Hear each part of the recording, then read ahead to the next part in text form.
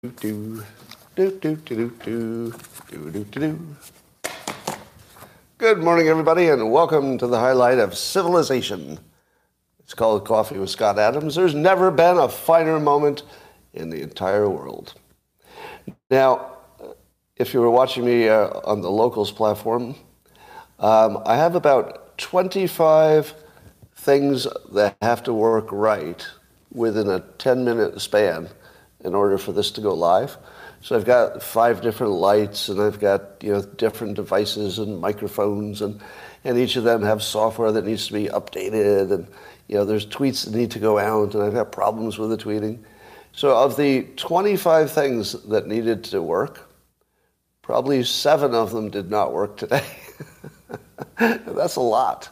So it's kind of a miracle that you're even listening to me at the moment.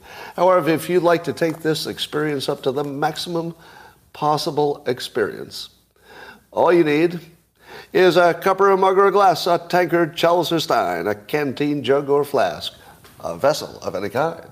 Fill it with your favorite liquid. I like coffee. And join us now for the unparalleled pleasure. It's the dopamine at the end of the day, the thing that makes everything better. It's called, that's right, the simultaneous sip. Go.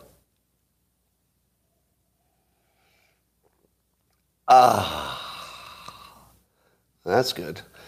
Did I see somebody say that RFK Jr. is anti-nuclear energy? Is that a thing? I just saw that in the comments. I'm having trouble believing that's true. I don't think that's true. All right, I'm going to call that not true. But what is true? What many interesting things are true? Well, in Indiana, there's a adult white male councilman, or running for councilman in Indiana, who has decided to identify as a woman of color. So now he's an Indian American woman, and the news is giving him a hard time because the news doesn't think he's serious. No, they think that he's just mocking the system. What? I don't believe that. I believe that if he wants to identify as a woman of color, he has every right to do it, and the news better treat him with respect. Embrace and amplify. Ryan Webb, who may or may not be watching this, that's some good dad humor there. I don't know if he's a dad, but identifying as a woman of color while he runs for office in his local community is very much a dad joke. It's very much a dad joke. All right, here's a little story that was in Vice. Actually, they reported it, but originally it was Rachel Newer for PBS Nova. So they did this study and found that, I guess I didn't even know this was a stereotype, but did you know that long ago there was a stereotype that Southerners were lazy? And not in a racial way, but just Southerners in general. I guess I wasn't even aware of that was some kind of stereotype. But it turns out that there's a scientific reason for it.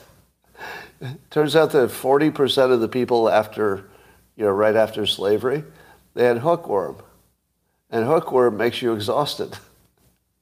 So apparently hookworm was just, all over the place in the South because the weather supports it. So it wasn't a big problem in the North.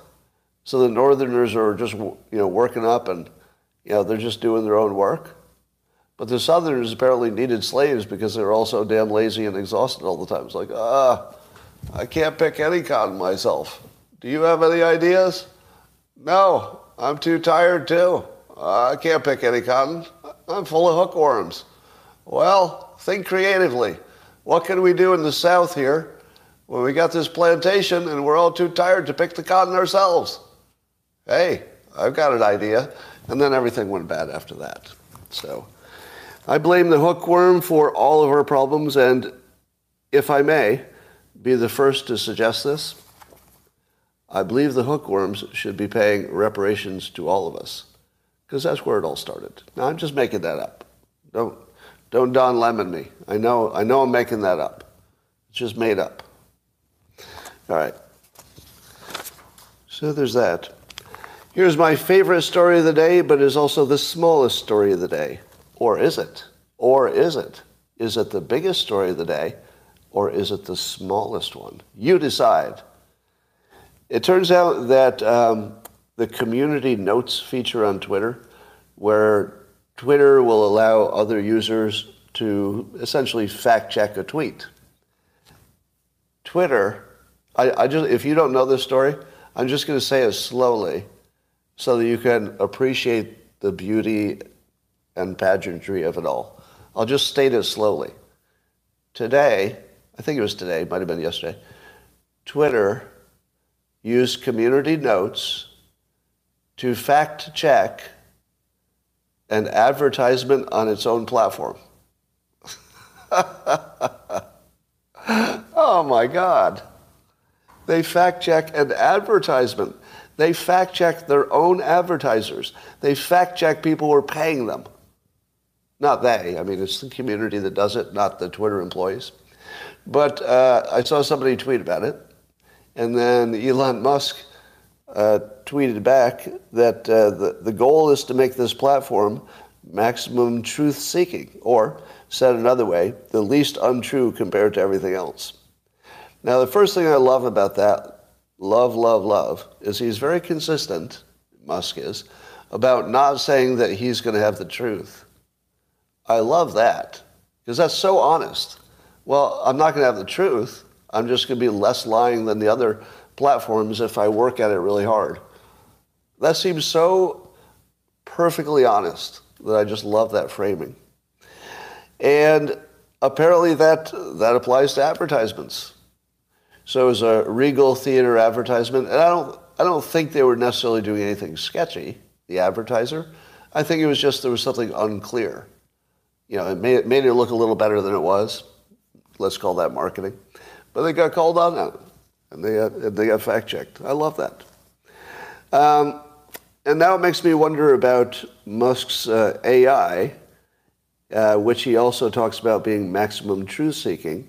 But now he's also talking about Twitter being maximum truth-seeking. Does that mean that AI and Twitter will become one? Or are they just coincidentally both described by their owners as maximum truth-seeking? Maybe that's just a quality he wants in all of his work. I don't know. But it makes me think that at least mentally he imagines those two things. Well, if I may, I love Venn diagrams. Have I told you how much I love Venn diagrams? Everybody laughs at me because I love them. I love Venn diagrams. But if you can imagine, the circles, the just circles, and then the Twitter is like in the circle of the AI, possibly. I love the Venn diagrams. That looked completely natural and normal, didn't it? You know, it's a good thing that we don't have a major politician who talks like that. Oh, Kamala Harris. Kamala Harris. All right. I almost thought this was a joke, but apparently it's not. The CDC is renewing its recommendation for travelers into the U.S. to be vaccinated before they can get in. That's with COVID. That's a real thing that's happening in the actual world. What? What? It's April 30th, 2023. Well, is there some kind of like wormhole into the past that just opened? What the hell? At the same time as this story, Pfizer is going to ask the FDA to allow a third COVID shot for healthy 5 to 11-year-olds, based on a study of 140 kids.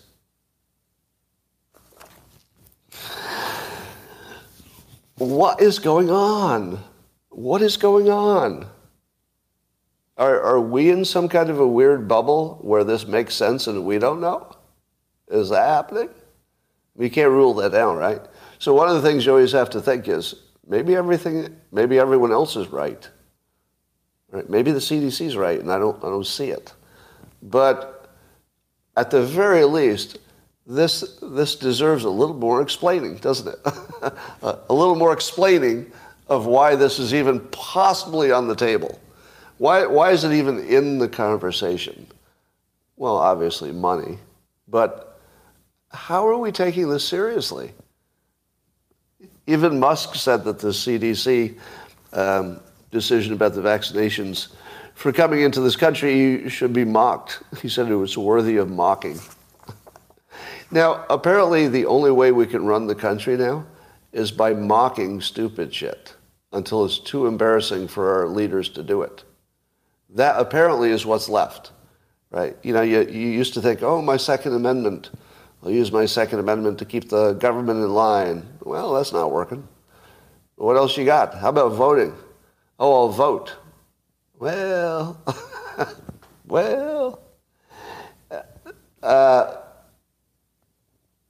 so what do you got? You're just mocking.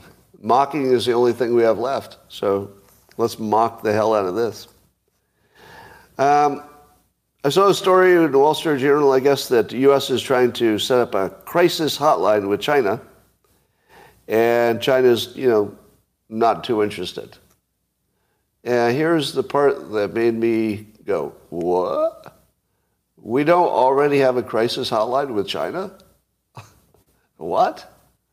How in the world do we not have a crisis hotline with China?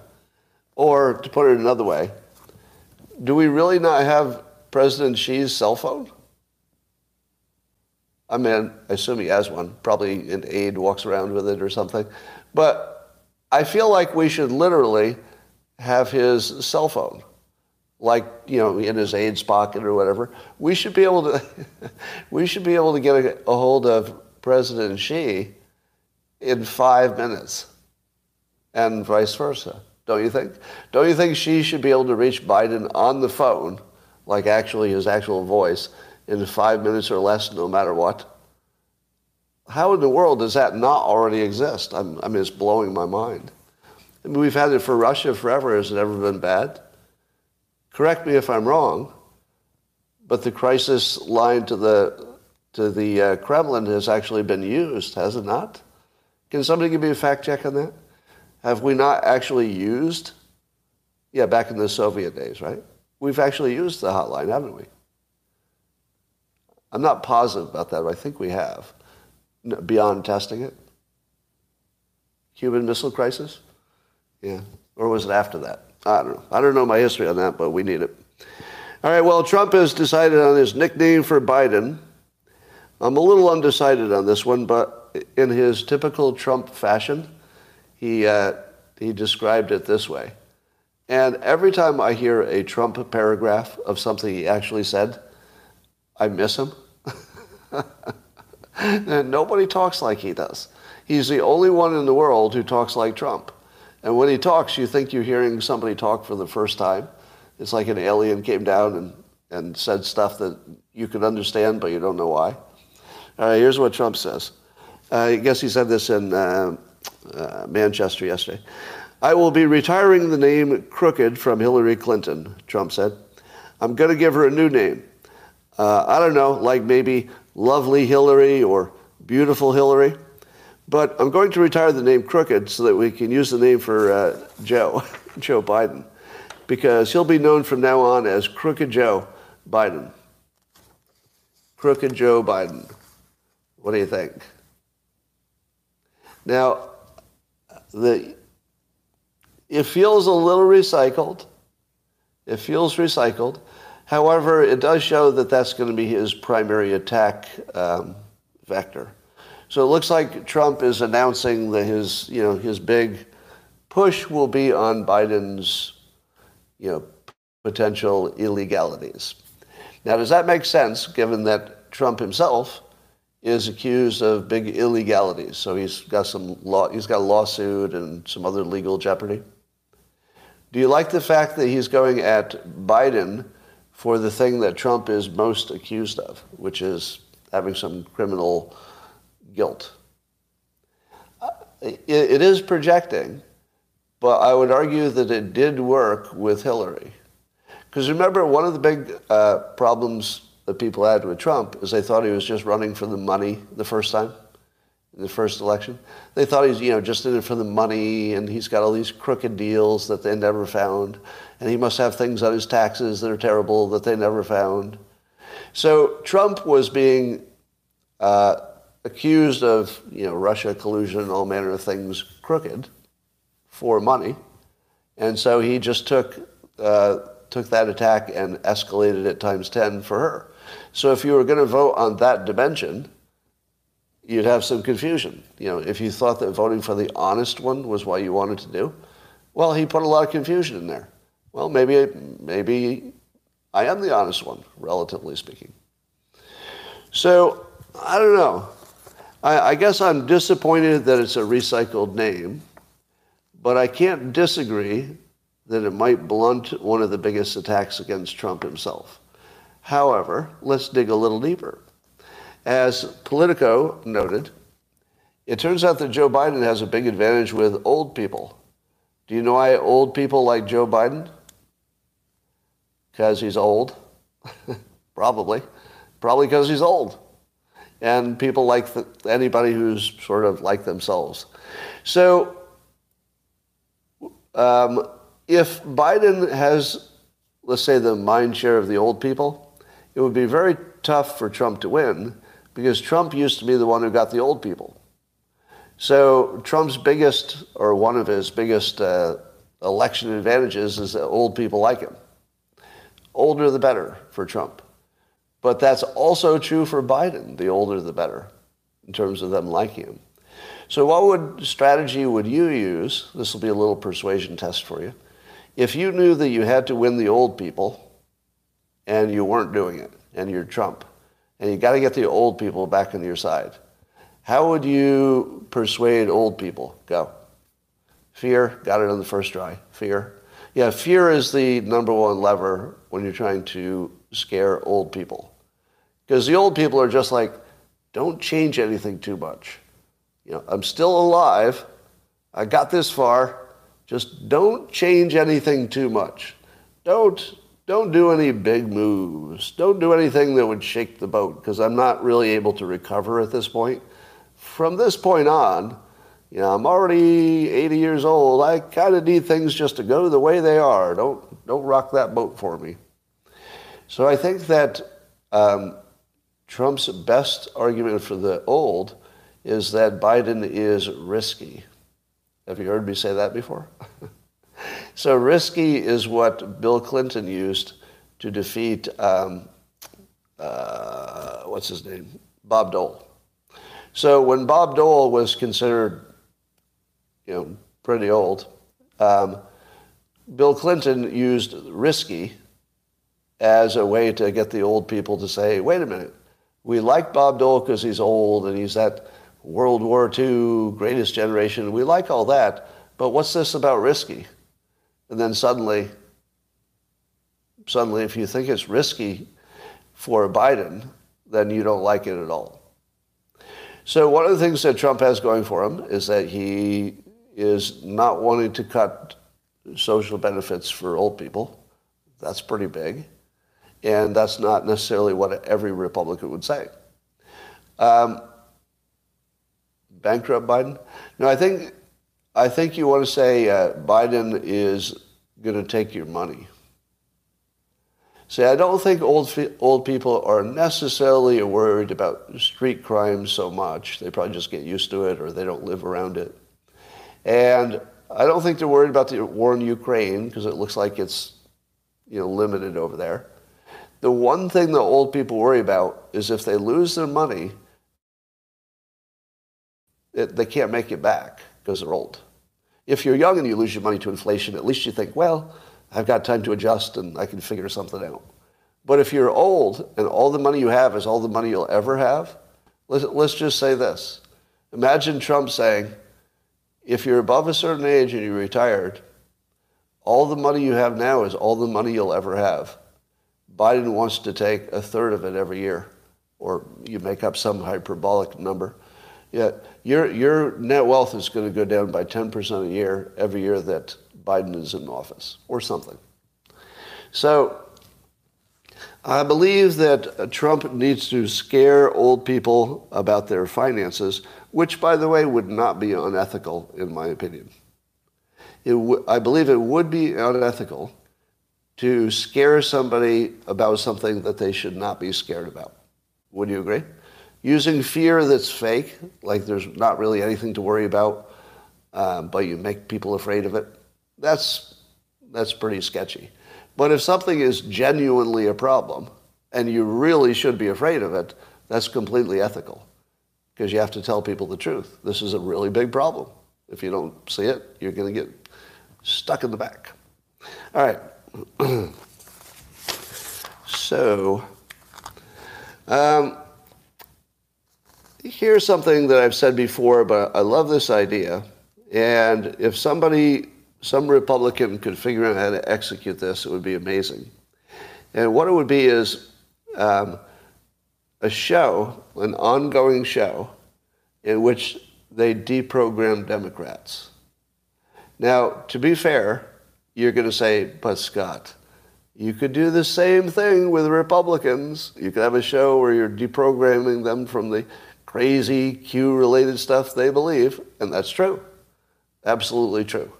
You could take any citizen, and they need to be deprogrammed. Yeah, the number of citizens that don't need to be deprogrammed, it's a pretty small number. But for purely political reasons, if you're a Republican and you wanted to win, you should start a series with some kind of a serious host and serious production values. And about once a week, you produce a small video in which you show some Democrats who believe the news. Do you feel me? You feature a couple of Democrats, maybe just one or three or something, who believe the news. And you put them in the room with whoever the host is. But here's the fun part. You have a known Democrat fact checker, somebody who is unquestionably totally a Democrat. And they are the fact checkers for their Democrat friend. And so you say, look, it's perfectly reasonable to have a different opinion about what we should do. And I'm not even going to be talking about the opinion of what we should do. That will not even be our topic today. We're simply going to figure out what's true and what isn't. And then you can make up your own mind. So you believe that this or that is true. Here's your own Democrat fact checker who's going to show you the source right in front of you. You can look at it right here. And show you that what you've been told is not true. And then just watch what happens. Right? Then you probably want to have somebody, it depends if it gets funny. Don Lemon, that'd be funny. Well, you need somebody who's genuinely an absolute Democrat. But it'd be hard to get anybody willing to do that, right? So do you know the street interviews where there's a young man, I can't remember his name, I wish I did, where he asks people on the street simple questions about the United States? And just simple questions about anything. One of the questions is, how many hours in a 24-hour day? It's questions like that. And you watch the people like, hours. How many hours in a 24-hour day? And you watch them like thinking, it's like, hours. And then they're thinking, it's a trick question. 12. And then whatever they say, no matter how wrong it is, the interviewer will go, right. And that's the end of it. And he does them, one after another. And every time you see somebody say the dumbest thing you've ever seen in your life, and you see the interviewer go, right. It just makes you laugh every time. So the Republicans should have a show like that where, let me give you one example.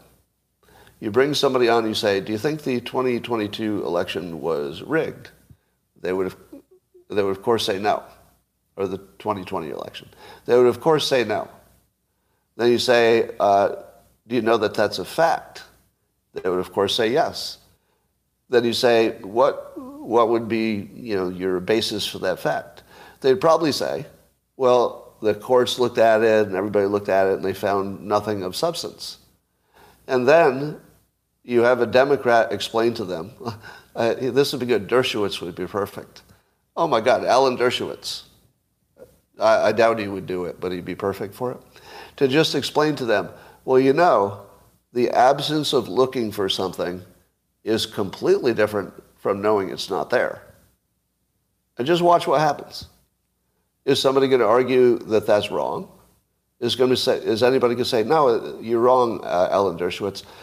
By not looking for something and therefore not finding it, I can know that it doesn't exist.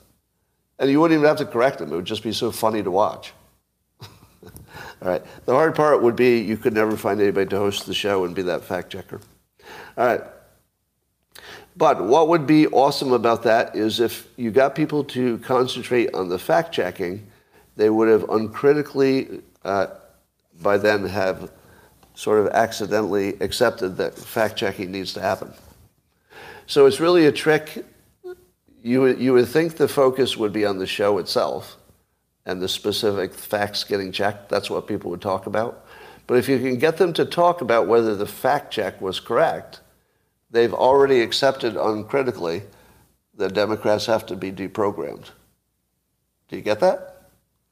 The real win is just putting in people's mind that there's some deprogramming that has to happen because the news has been such a failure.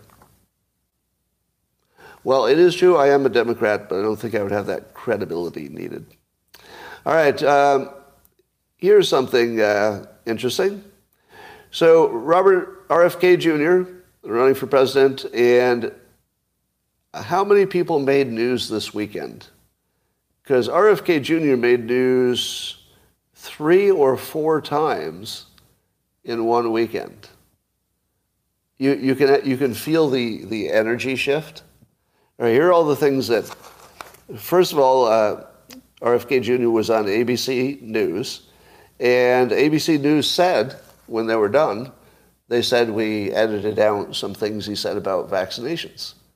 And then RFK Jr. comes back and he says, there's some law, 47 U.S.C. 315, makes it illegal. It's actually illegal for TV networks to censor presidential candidates. But ABC not only did it, but they bragged about it. They bragged about it. They said, yes, we censored him because he said some stuff we don't want you to see. They actually said it. They said it right out loud. It's against the law for exactly this reason. This is the reason it's against the law. Oh, yeah, Disney owns ABC. Thank you for that. Yes, so Disney is fighting with the Republicans and DeSantis, and then a Disney-owned property, ABC, tells the viewers that they've censored part of a presidential candidate because they didn't like that part of what he said. Amazing. So that's the first time, so that's one time that RFK Jr. made news this weekend. He also announced he opposes biological males competing in women's sports. Now that's a pretty gutsy take for a Democrat, isn't it? So he's very clearly saying I'm, let's say, a classic Democrat, as opposed to the super progressive wokesters. Now, I don't know all of RFK Jr.'s opinions on stuff, so I want to be as clear as possible. If I'm saying positive things about him, the context is his ability as a persuader. All right, you got that? So I'm not agreeing with policies or disagreeing with them. I'm just saying that, like Trump, he's got something extra going on, super persuasive, and you can see it right away. All right. So the other thing that made news is Bill Maher said he was impressed that RFK Jr. was already polling at 19%. Do you realize that that's just about what DeSantis is polling against Trump? How many of you are thinking that DeSantis is a totally legitimate, valid challenger to Trump, but he has almost the same, bite on Trump as RFK Jr. does on Biden, but everybody's talking like RFK Jr. doesn't have that much of a chance, but DeSantis does. But they're polling about the same, 21 versus 19 or something. So there's definitely an energy shift. I saw David Sachs saying some good things about RFK Jr. that RFK Jr. took as an endorsement. I'm not sure. I didn't see the endorsement, but that's what he said. So that's huge. If you don't know who David Sachs is, he would be one of the handful of what I'd call the internet dads. And I'll say an internet dad is somebody who's not driven by political party team play. Somebody who's just going to say, whoa, whoa, whoa, that's too far. Oh, actually, that would be a good way to say it. The internet dads are the ones who are telling you when things went too far. Okay, that's too far. That is too far, right? So that's what David Sacks being among the, top 5 people who are good at that sort of thing. So he's not going to take a side. He's just going to look at what seems to make sense and go that way. So the few people who can do that are like the most valuable assets at the moment in the country. All right, so who else made news 3 times this weekend? You can feel it, can't you? You can feel it. Now, what I expect is there are going to be some really tough opposition research about RFK Jr. So in all likelihood, you're going to hear some horrible things about him. Don't assume they're true. I mean, they might be. I don't know. I have no idea one way or the other. But don't assume they're true. You're just going to hear some really bad stuff. Just assume you will. All right. Here's something that answered all of my questions about Epstein. So there's new reporting from the Wall Street Journal. I saw this on a Owen Gregorian tweet. Thank you, Owen, for sending me good stuff in the mornings. And so we know that Jeffrey Epstein's private calendar showed meetings with CIA Director William Burns, Goldman Sachs top lawyer Noam Chomsky, some other people. But can you tell me why CIA Director William Burns would have a private meeting, actually more than one, private meeting with Jeffrey Epstein? Can you think of any reason that would make sense? Well, unfortunately, we can. We can think of a few reasons. Now, it wouldn't make sense for the CIA director to be working a source, would it?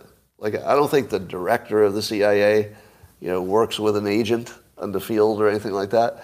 But Epstein wasn't like that. He was more like a high-end operator, so it probably does make sense. In my opinion, that's as close as you can get to a confirmation that Epstein was working with the CIA, which would explain everything, would it not? It would literally explain everything.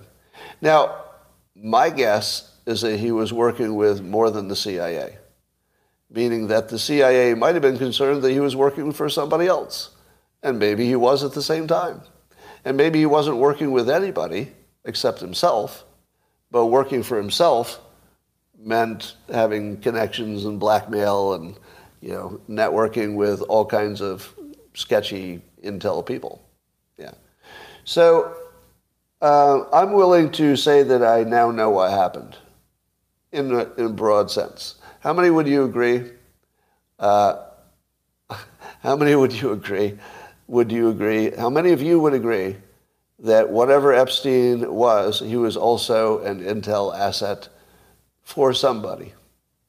Do you think that that's fair? Yeah, I feel like we can just conclude that as the working assumption. Because if the head of the CIA visits you personally, and keep in mind, the head of the CIA visited him after he had been convicted the first time. This is after conviction. People knew exactly what they were dealing with at that point. So, there you go. All right, here's a little quiz for you. See how good you are at analyzing the news.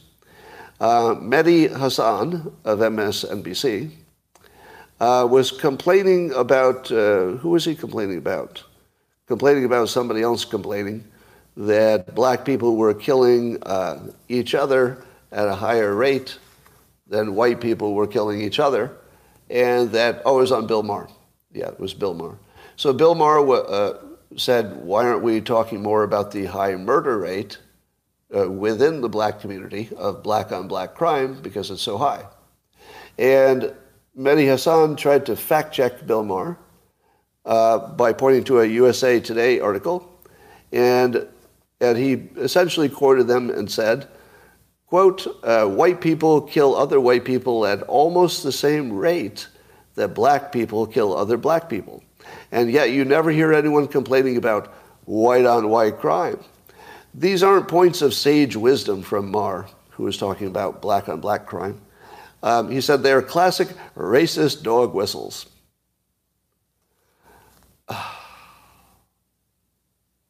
You know, it's not my job to defend Bill Maher, but I'm going to have to do it. I'm going to have to do it. Number one, can somebody give me a fact check? Didn't Bill Maher famously date a black woman for a fairly extended period of time? Is that true or not? That's true, right? I mean, I saw pictures. And even though I do agree with the people who say, when you say, I have a black friend, that doesn't mean you're not a racist, right? If you have a black friend, that's sort of the joke. But if you've actually had a serious relationship across ethnic lines, I feel like that's all you have to say. Like I feel like if you're in a romantic relationship with somebody, you don't have to explain anything ever again. Now, I'm talking about myself. I'm defending Bill Maher. I think if you've had one long-term relationship with a black woman and you're a white guy, people should just leave you the fuck alone after that. Now, again, it doesn't prove anything, right? I get it. I mean, it could be a one-off, but it doesn't prove anything. But it's as close as you can get to leave me alone, right? It's as close as you could get to, well, what have you done, right? I've got a show where I'm always highlighting, black leaders. I have lots of black guests. I've actually, my personal life, this would be Bill Maher, is substantially with black friends and black women. Does he really need to explain anything?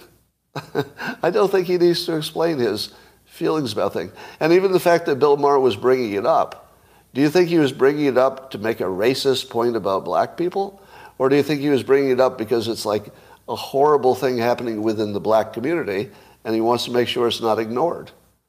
Like everything that Mehdi Hasan said made no sense. But the weirdest part is this thing where he said that white people kill other white people at almost the same rate that black people kill other black people. Fact check me, true or false? Is that true or false that black people kill black people at the same rate as white people kill white people? It's false and true. It's 100% false and it's 100% true. It is. It's 100% true and 100% false. How can it be at the same time? Here's how. It depends what you mean by rate.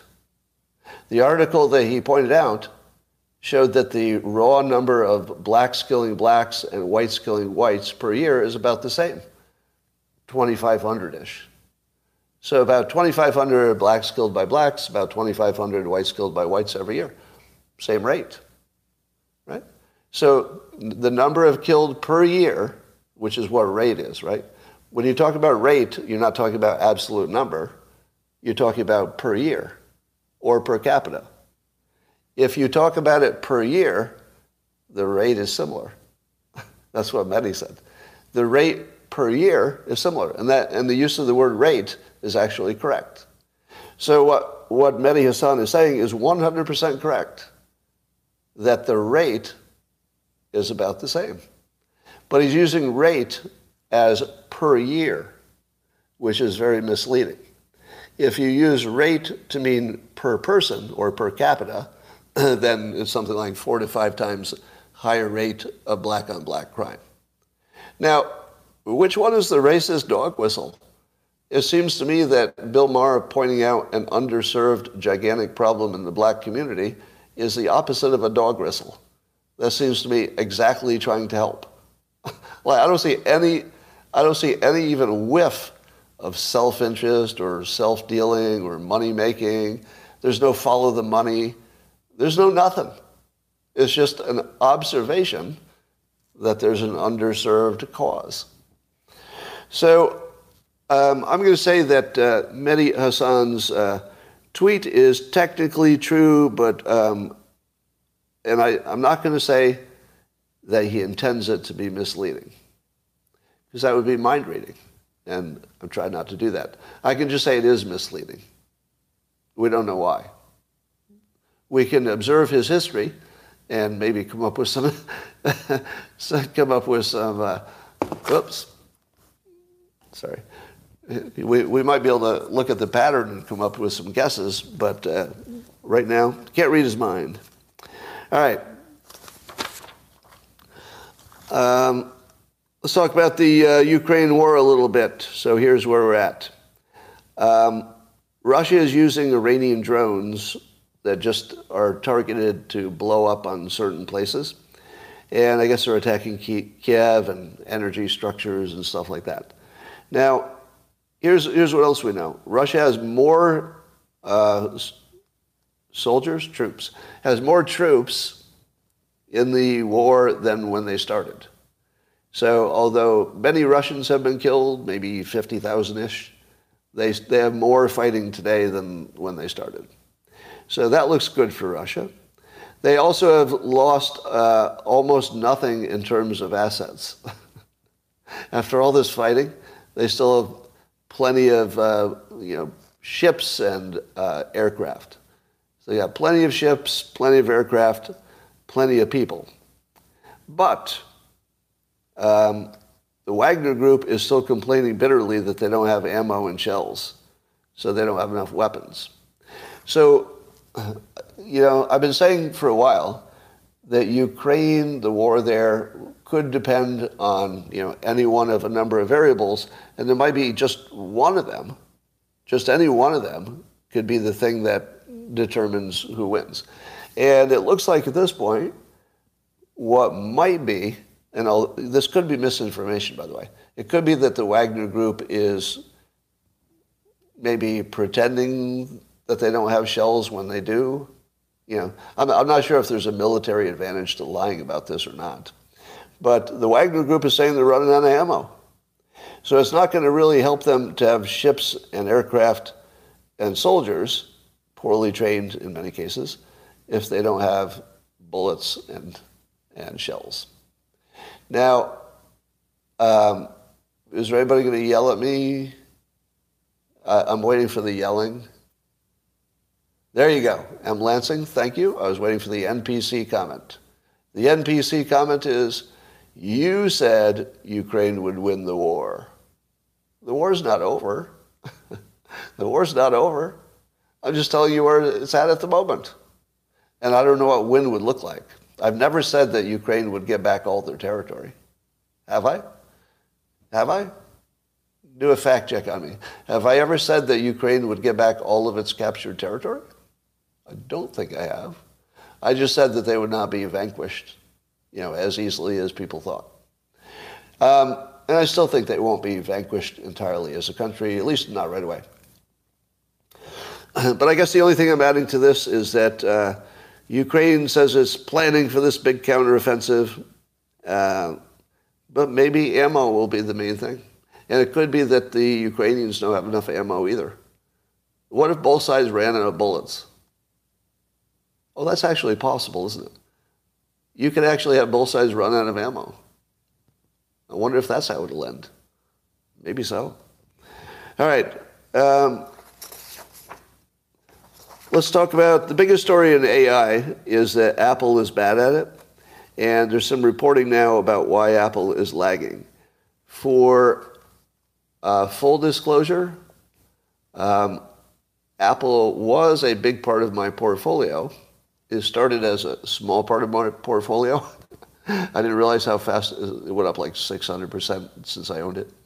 But I got rid of it because I don't trust Apple in the age of AI.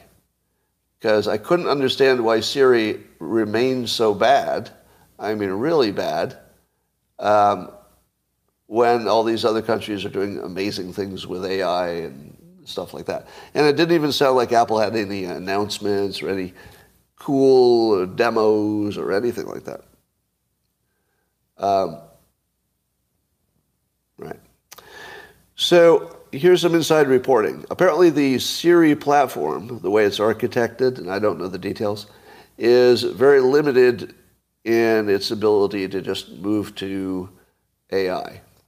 So in my simplistic mind, I was saying to myself, hey, if you've already got this thing in your hand called a phone and it already knows how to talk to you, why can't you just update its software so it's smarter? Well, the trouble is that Apple likes a little bit more control on their product. And the control they want is to keep you out of trouble. So I don't mind the instinct so much. But privacy is a big thing. And one of the problems with AI is that AI lives in the network, which means you'd be talking with the network when you're doing any searching. And Apple's not comfortable with that. If you're just talking with your device, you've got a little more, at least an opportunity for more privacy. So, however, we know from Brian Romelli's work that people are already putting the entire, at least GPT 3.5, they've put on one device. So you can run AI on your local device. So I don't know if that might be a thing that happens with Apple. But people are leaving and they're unhappy and they think the company is way behind. And Apple's also worried because AI is known to be a liar. So Apple wants to carefully script anything that Siri is going to say, because it only wants you to get answers that humans have really scrubbed to make sure they're not doing anything too controversial or sexual or anything like that. And I have to say that Impulse has worked really well for them. So Apple's preference for privacy, I appreciate. It actually made them look like a stronger company in my opinion. Although I don't know privacy can ever be protected. So the full disclosure is I sold all of my Apple stock last week, I think. So I sold all of my Apple stock. And the reason is that I think AI is too much of a disruptor for the smartphone industry. All right. That, ladies and gentlemen, are my prepared comments. Is there anything else? I don't give financial advice, so I'm not telling you to buy or not buy Apple. I should point out that my track record of guessing individual companies is really bad, just like everybody else's. Really bad. So don't believe anything I say about individual companies. Yeah. When am I going to have Scott Ritter on the show? Well, I don't have guests on the show. Scott Ritter would tell me that Russia is totally winning, they will win, and Ukraine is toast. Do I need to have him on the show? I just told you what he's going to say. And then you're going to say, but he's a Russian agent. He literally works for Russia Today, the publication that's a Russian government-owned, government-directed publication. So, this is the best show you experienced all week. Thank you, George. I think you're right. How will Dilbert deal with AI? Well, he'll probably be dating it. So if you're not subscribed to scottadams.locals.com, you don't get to see the new Dilberts that are a little bit edgier than what you're used to, if you know what I mean. Yeah, so to back up my point that I'm terrible at picking stocks, when the pandemic happened and Wynn resorts, the Wynn hotels, went down to practically nothing, I bought it and held it because I thought, well, there's no way this isn't going to come back and be screaming, because it's like one of the best, or maybe the best, of the hotel chains. And I thought, as soon as we can travel again, this thing's going to go right back. And then China had its COVID problem, and everybody said, uh-oh, Wynn Resort has resorts in China. They're going to get taken down by that. But China worked through it, apparently. It looks like things are going well. So the Wynn Resort, the moment I sold it, after holding it for 2 years or so, the moment I sold it, it went to the moon. And by the way, that's my pattern. The minute I sell something, it goes to the moon. So,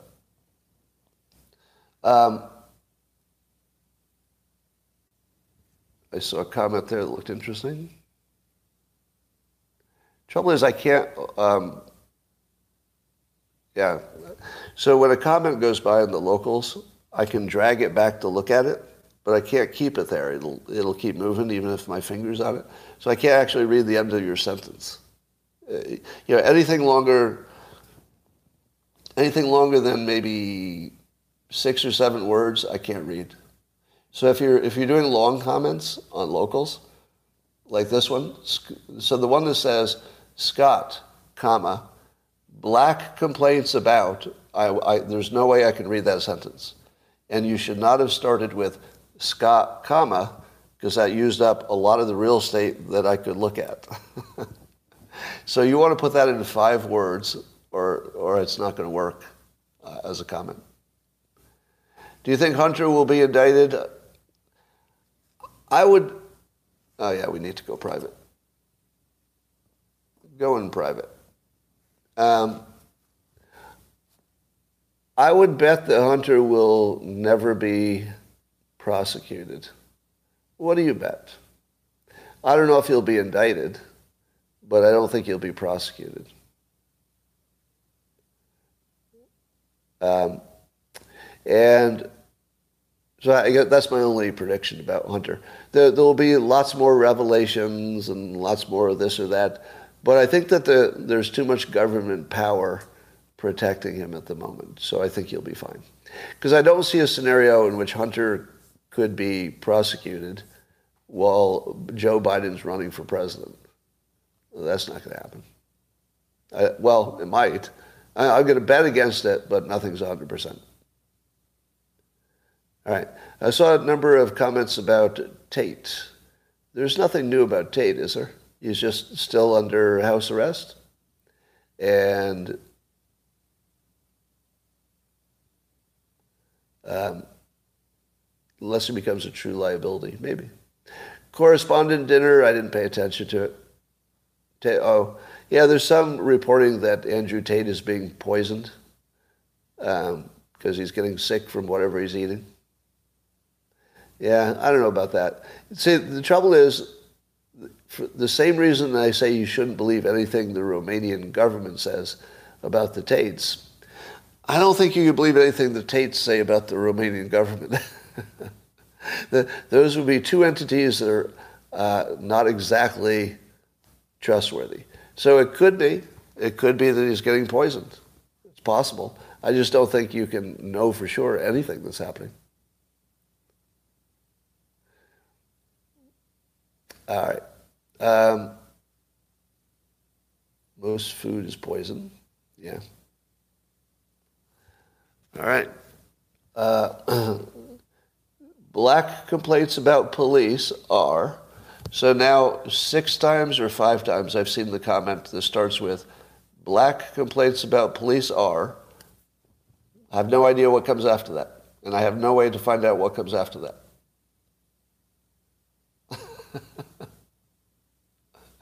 I'm assuming you're going to say they went down. Are really about everyday interactions, not shootings. All right, well, I don't know what to do with that comment. It's about interactions, not shootings. Okay. Is that a national issue or something? I don't know how to connect that to anything. All right.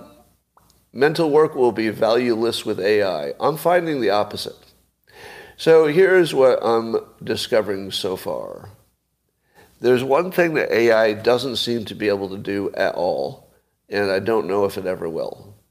Now, the smart people say, Scott, you don't understand. It's just beginning. It's just beginning, Scott. It will do these things you say it can't do. They might be right. But that's the NPC thing to say about AI. So you can identify the NPCs by they're the ones who are saying, I know it can't do it yet, but it totally will. We all understand that point. It need not be said. We all get that. All right. But here's my observation. AI is worthless without a human telling it what to do and then telling it whether it did it correctly. unless that ever changes, and I don't think it will, I think that can't change by its nature. There are some things, I'll give you this, there are some things that AI will know we want before we know we want it. Would you agree? There'll be lots of things that AI figures out you want. It might figure out that you're thirsty before you know you're thirsty, because it might, look at your watch or something, your health monitor, and say, "Ooh, you're starting to get dehydrated." So I can see lots of applications where the AI would make a decision for a person before they even knew they needed a decision. It would just proactively tell them, "You need this, I'm going to take care of it." However, the overwhelmingly big use of AI will be a human who wants something and then has to make the AI do it, and then has to judge whether it did it correctly, and then has to make any final edits, maybe has to find 3 to 5 different AI apps to all work in tandem to do the thing. Now, again, at some point, the AI might on its own be able to organize other apps and API to them and use whatever other AI services it needs and just buy them on the fly. You just give it a credit card and say, "Look, if you need to attach to some other AI to get a function going, go ahead and do it up to $25 per year. So I'll give you a budget. But if you need an app that's $9.95 a month, just here's my credit card. Just sign up for it. And we're good to go." So, yeah. I think that that most thinking jobs, the kind you think will be replaced by AI, will be replaced with AI wranglers. So it'll be humans who need to control the AI. It'll be like the dog herding the sheep. The AI will be the sheep, but the sheep will never learn where the dog wants them to go and when, right? The reason that you need a dog to go get the sheep is that you can't just open the gate at 5 o'clock and say, "It's 5 o'clock, sheep. Come on, sheep. It's 5 o'clock. We do this every single day. You guys know that when I'm the owner of the sheep opens this gate, you're all supposed to line up and go through it." But they don't. You need a dog for that. So I think we're going to be the dog. We'll always be wrangling the AI to give us what we ask for and then make sure it's what we ask for. Let's learn to be the dogs, yes. I'm very close to the point, but I'm not sure yet it makes sense, that I feel like, well, let me tell you what I would do. If I were in my 20s, and I happened to be in my 20s at the dawn of the AI revolution, I would be spending every weekend and every night after work playing with AI so that nobody at my company knew more about it than I did. Right? Now, I'm not talking about an AI company, but if you're just like a regular company, I would stop everything. I would stop everything. I would stop my social life, if I had one when I was in my 20s. I would stop everything. And every weekend, I'd come home and I'd open up my laptop and I would learn as much as I could about how to use AI. Then at my company, when the company is panicking about how to use it, you're going to say, "Well, I've been researching this every night for weeks, and I should be on that committee that decides how we use AI." And then your boss says, "Okay, does anybody else know anything about AI?" And a few people will say, "Well, I read some articles, I saw some stuff on Twitter." But I would say, I've spent every weekend for 3 months on a deep dive, and I wrote this white paper that I'm going to give around the company to tell them the highlights to keep you informed. In other words, I would make sure that my job was the smartest guy who knows about AI in my company. And believe me, that's the best advice you'll ever get. Now, that assumes that you're a certain kind of personality, right? Somebody who can really dig in and has a little bit of technical comprehension. But it would be easy to become the expert in AI at your company. Don't leave that opportunity. That's free money, right? Given that AI will be important to your company, if you're not the one who gets there first and best and strongest, you're going to regret it your whole life. your whole life you're going to regret it. This is once ever, right? When I've told you this story before. When personal computers were brand new, I worked at Crocker Bank, and my little group of, 5 people, we were the first ones at the bank to have a personal computer at work. The first ones. I spent every weekend and after work on my own learning how these computer things work, learning to program, learning what they can and cannot do. And so my career options were greatly magnified by that. Greatly magnified. Because the leaders in the company knew I was one of 5 people who understood this new technology that was going to change everything, and did. So that was once ever. There was only one time that personal computers were new to corporate America. And I saw that, and I said, shit, there's free money all over the floor here, and nobody's sweeping it up. So I just got the biggest broom I could and swept that shit up and had all kinds of job opportunities after that. The AI introduction will never happen again. It only gets introduced once. And the free money is just laying all over the ground everywhere. Because you know what your boss is not doing? Your boss is not taking all weekend to learn about AI. Nobody is.